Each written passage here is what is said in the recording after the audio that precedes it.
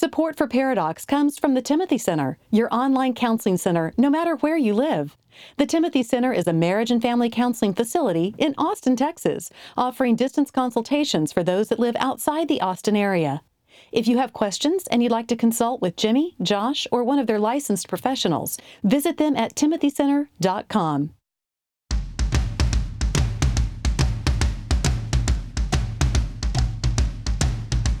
Recording live from Austin, Texas, a conversation about marriage and family that women will love and guys won't want to turn off. Dr. Jimmy Myers and Dr. Josh Myers are a paradox. Guys, welcome to the show. Guys, this is welcome Paradox. to the show. This is Paradox. And we are actually... Josh. I'm Josh. I'm Jimmy. We're coming to you live for the very first time from YouTube. You're actually not going to see this live because this episode doesn't drop for a few more weeks, but now you know, every Thursday at 2 o'clock, we do a content episode, and we are going to be streaming live on YouTube. And so if you literally have nothing, it would probably be more useful for you to organize your sock drawer, but if you literally have nothing else to do... I'm thinking a lot of prisoners, people that are in solitary confinement, they would find this entertaining. And they might actually be used to torture them in solitary. Yes. Guantanamo uses these recordings. So Thursdays, 2 p.m., log in. If you are somehow on today, you probably don't have a lot of sound. We'll fix that. But it's youtube.com/DocsPodcast. So welcome today. We're going to talk about John Gottman's 4 Horsemen of the Marriage Apocalypse. Gottman is a marriage researcher out of Seattle. He's the man. He is one of 2 of the leading researchers as far as marriage therapy is concerned. There's a lot of them out there, but he's one of the main guys. He discusses 4 different behaviors and attitudes and ways of interacting that spouses do that completely kill a marriage. Yes. In fact, a lot of you may have heard of John Gottman because he's been on, 60 Minutes and Dateline, and he's famous for he can interview a couple for 2 minutes for 120 seconds, and he can predict with 98% accuracy whether they will divorce or not. And what he's looking for in their interactions are the 4 horsemen. And when we do couples therapy here, you see these all the time. And it is a way, for me anyway, it's a way of gauging sort of the severity of what's going on with the couple. Is how many of the 4 horsemen do you see in this couple's interaction? All right, the 4 horsemen are, I'll say them and then we'll define each of them a little bit more. Criticism, contempt, defensiveness, and stonewalling. And in a lot of ways, stonewalling is kind of a result of the other 3. Mm-hmm. We'll take the first one, criticism. Here's how Gottman breaks down criticism. He says that we should complain about a person's behavior, positively, i.e., man, I wish you'd take out the trash. I wish I didn't have to remind you all the time to take out the trash. Complain about their behavior, but what kind of a moron doesn't take out the trash? How many times do I have to tell you? Are you actually mentally deficient? That's criticism.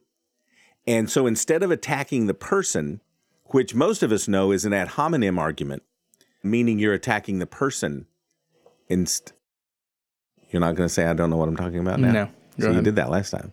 We've actually already recorded this part.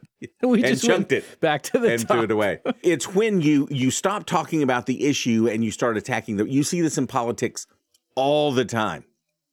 We're not talking. You just start attacking. We quickly get away from whatever the issue is, and we just start attacking the person. So there is such thing as a positive complaint that we'll get to, but this is attacking the person and not necessarily the issue. That's what he considers to be criticism. And so when he sees a person, we're no longer talking about the issue at hand. We're talking about what a bad person the other person is. That's criticism. Contempt is the second. This is just a next step in the progression. Yeah. It's not just attacking the person verbally like criticism is. It's having an overall heart attitude towards the person that's vindictive and hateful. You see it. You can see it. It's contempt. You can also see it in disgust. You'll see it in one of the spouse's face where they just go, just like you're beyond all hope. You're not worth me even responding to that.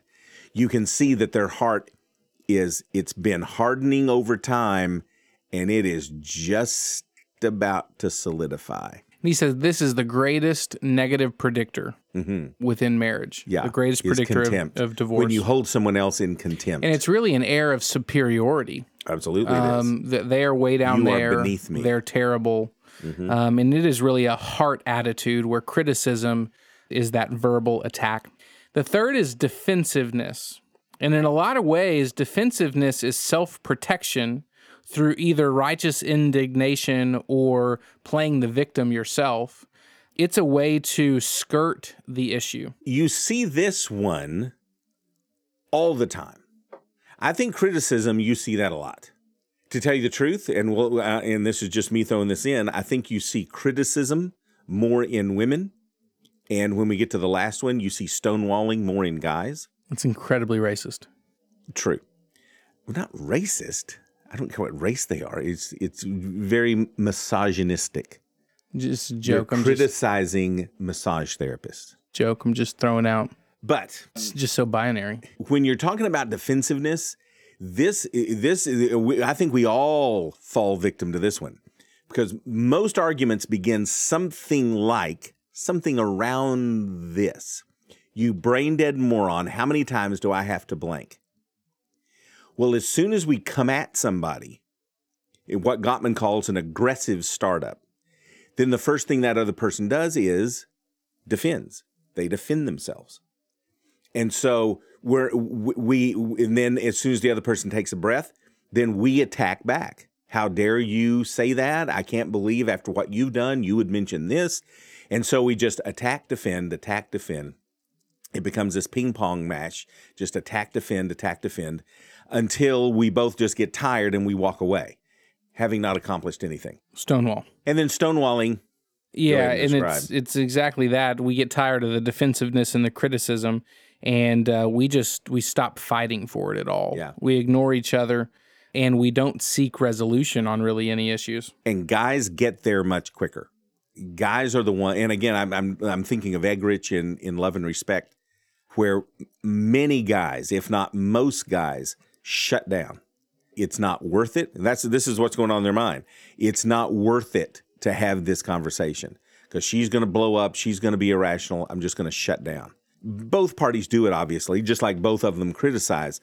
But guys tend to get to stonewalling quicker, where it's just not worth the effort, and they shut down and close off. All right, nice definitions, Jimbo. Now let's kind of talk about what problems ensue because of these things, outside of obviously divorce in some cases.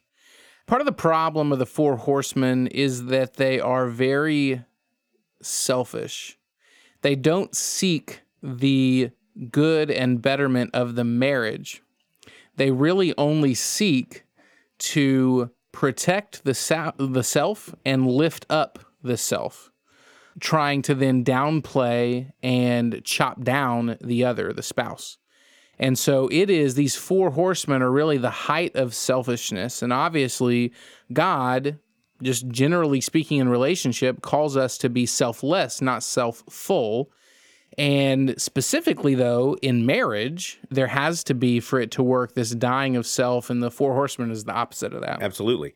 One of the great things lacking in any and all marriages, especially those that are in trouble, is a lack of empathy. Not being able to feel what the other person feels, see what the other person sees from their point of view. We lack empathy, and all these things show a lack of empathy. There's a great book, and we're going to try to get Paul David Tripp on the show. But he wrote a book, and it's several years old now. In fact, it's been reprinted. But it's called What Did You Expect? And it's fantastic because it addresses this very thing. All of us are dirty, rotten, miserable sinners. All of us are. We are, and we married someone who is a miserable, rotten sinner. What did you expect? You know, when we employ the four horsemen, be it criticism or stonewalling or any of them, we are the great marriage verse of the Bible that we don't use all that much is get the sequoia redwood out of your own eye before you attempt to say anything about the nanoparticle in your spouse's eye. All of the four horsemen show a complete lack of introspection. Because anytime, and we've talked about this before, but anytime we're going to come into an argument or a problem solving in a relationship, the first element of that conflict is humility. Because you are nobody to be getting on a soapbox. Nobody. Nobody gets on. No one fits on a soapbox. Nobody. Because we've all sinned. We've all fallen short of the glory of God. We've all done rude, selfish things within the relationship. And so for us to come at someone with contempt and with arrogance and with condescension just shows your total lack of insight into your own behavior. I would say another problem with, and obviously there's probably endless problems with these four horsemen, is that it pits you and your spouse against each other. Again, if two are to become one, this chops the one in half and puts both spouses against each other. And so it seeks to divide, not absolutely join. And our struggle is not with flesh and blood, but with principalities and powers of this present darkness. That is one of the great ways, I believe, that Satan gets our eye off the ball. And he's called the deceiver with a capital D. He's called the father of lies for a reason. Because once he gets us to view our spouse as the enemy, we've won. That's it. Satan is dancing a jig. He's just hopscotching at that point because he's now moving freely, completely unnoticed. And so absolutely, these things pit partners against each other. Instead of being on the same team, we are enemies. We're adversaries. And as soon as we begin seeing our spouse as the enemy, we've lost already. Any other problems? Those are the big ones. And here's another thing.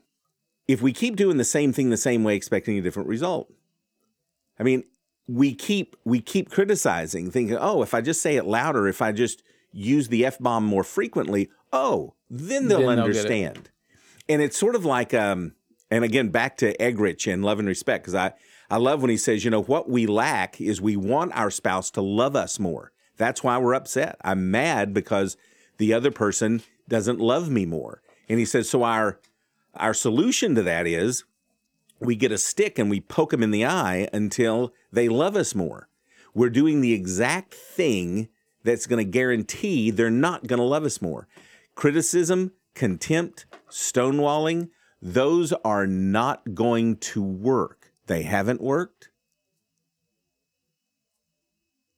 I feel contempt. I feel contempt. With this lovely YouTube now, I'm trying to make fun of him by writing insults into the screen. Even when I've got wisdom that's gushing out of me like Old Faithful.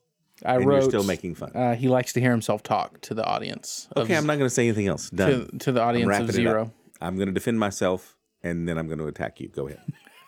And then you're going to stonewall me. Then I'm going to stonewall.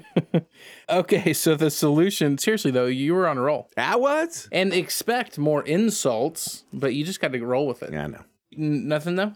What? No more on that? Oh, just about what the problem, no. I mean, those are the two biggest issues. So I would say the solution for me for criticism is to focus more on I statements rather than you. And to propose a positive solution to whatever the issue is. Yeah, come with a solution. Correct. And the solution isn't do what I say. Correct. Yeah, it's some sort of middle ground. And so focus on I statements. Instead of, you're such an idiot for leaving the toilet seat up, it's something to the effect of, sweetheart, I love you. I know that this isn't an important thing to you, because you don't necessarily fall into the toilet in the middle of the night, but it is an important thing for me, and it makes me kind of feel frustrated or even sad at some level because we've had this talk time and time again when it keeps happening, and so I would love it if you were to just try to concentrate a little bit more on putting the toilet seat down. One thing real quickly personally with you. In the middle of the night, don't you sit and pee in the middle of the night? Oh, yeah. Oh, yeah. You got to. I mean, who's going to lift the seat in the middle of the night? Like, the chances of hitting that are from that distance is cray-cray. Sure, and if I can actually lay my head on the wall next to the toilet and fall back asleep while going to the restroom. Like that hasn't happened. It's pretty great. Correct. And so focus on I statements, less on you, and then propose a positive solution. And I would say, just like we do with children, we would never say, Johnny, you brought home a C. Are you stupid? How stupid are you, Johnny? We would never come at our kids with that kind of criticism. We all, as parents, it's instinctual for us that we talk about their behavior. We don't like the behavior. It's not them, it's the behavior. If we could just adopt the same sort of courtesy with our spouse as we do with our children, go. For contempt, you have to learn to choose to respect your spouse. Yeah. Regardless of whether you think he or she deserves it, choose to respect your spouse and really try to develop a culture of appreciation. Well, and this goes back to take the log out of your own eye. Anytime we use that type of contempt, where we look at our spouse and perceive our spouse with such disdain, that says 1,000 times more about us than it says about our spouse. It says that we are blind to our own sin and to our own shortcomings. Take the log out of your own eye before you attempt to address the speck in your spouse's, and much less with something as hateful as contempt. Number 3, defensiveness. So if the heart of defensiveness is just blaming the spouse and blaming him or her for doing whatever or causing whatever, certainly the opposite of that and the solution would be learn to accept responsibility yourself. It takes two to tango, and 99% of issues, both people contributed. And so really take a hard look at yourself and what you contributed to the issue. And if you think about it, most offensiveness is just out of a sense of insecurity.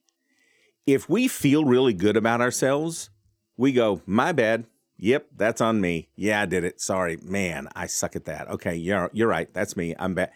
But how many times do people that we work with or people that we're married to, it's like, it's been years since they've agreed that what they did was wrong or out of place. It's like there was Jesus 2,000 years ago, and then 2,000 years, and then you popped out. I mean, it's almost crazy that we try to tell ourselves that we're always right, we're never wrong, we're always misunderstood. It's this narrative that's comical to someone on the outside. But to us, we have to never be wrong because our self-worth can't handle it. And then for the last one, stonewalling, you have to choose to engage. And often, calling a 20-minute timeout to just get over the intense emotions that's causing you to desire to just ignore and stonewall. Call a 20-minute timeout to catch your emotional breath and then come back to it and return to the conversation. Stonewalling is, and I love the phrase, it's just what you're saying, but it's moving into your spouse. Move toward, move into your spouse. And again, I'm talking so much right now to guys, is when you want to pull back, when you want to, I just want to get out of the line of fire. Instead of that, you move into. You don't shut down, you engage. You ask questions, you want to have the conversation. Even though every survival instinct in your head is just exploding, run away, don't do that. You move in and you engage in the conversation. Guys, this was Paradox. Yes, it was. On YouTube. Here, I just zoomed in on that puppy. On YouTube as well as in the airways here in a couple of weeks. And that was our episode on 4 Horsemen. If you want more information about this show as well as extra steps to take if this hit close to home, go to paradoxpodcast.com. You can also follow the show on Facebook, Twitter, Instagram, and now YouTube. Hello. It's at Docs Podcast. And then you can find Jimmy and myself on those 3 platforms at our individual platforms. You can find that information at paradoxpodcast.com as well. Jimbo, anything else? Nothing. All right, take care. Peace out. Paradox is produced by Billy Lee Myers Jr. For more about Billy, go to therapywithbilly.com. For more information about our Paradox evangelist, Julie Lyles Carr, go to julielylescarr.com. And if you want more details about what was discussed on today's show, go to paradoxpodcast.com. Next time on Paradox. The foreword is by the Pioneer Woman. Now, I told both of my daughters that are in their 30s that I was going to be talking to you, and they were very excited. When I said that Ree Drummond did the foreword, it was like they could just cut off the rest of the book and read the foreword. So I was thinking, since you're so close with Pioneer Woman, do you have like a ranch hand chili tater tots recipe that you could share with our listeners?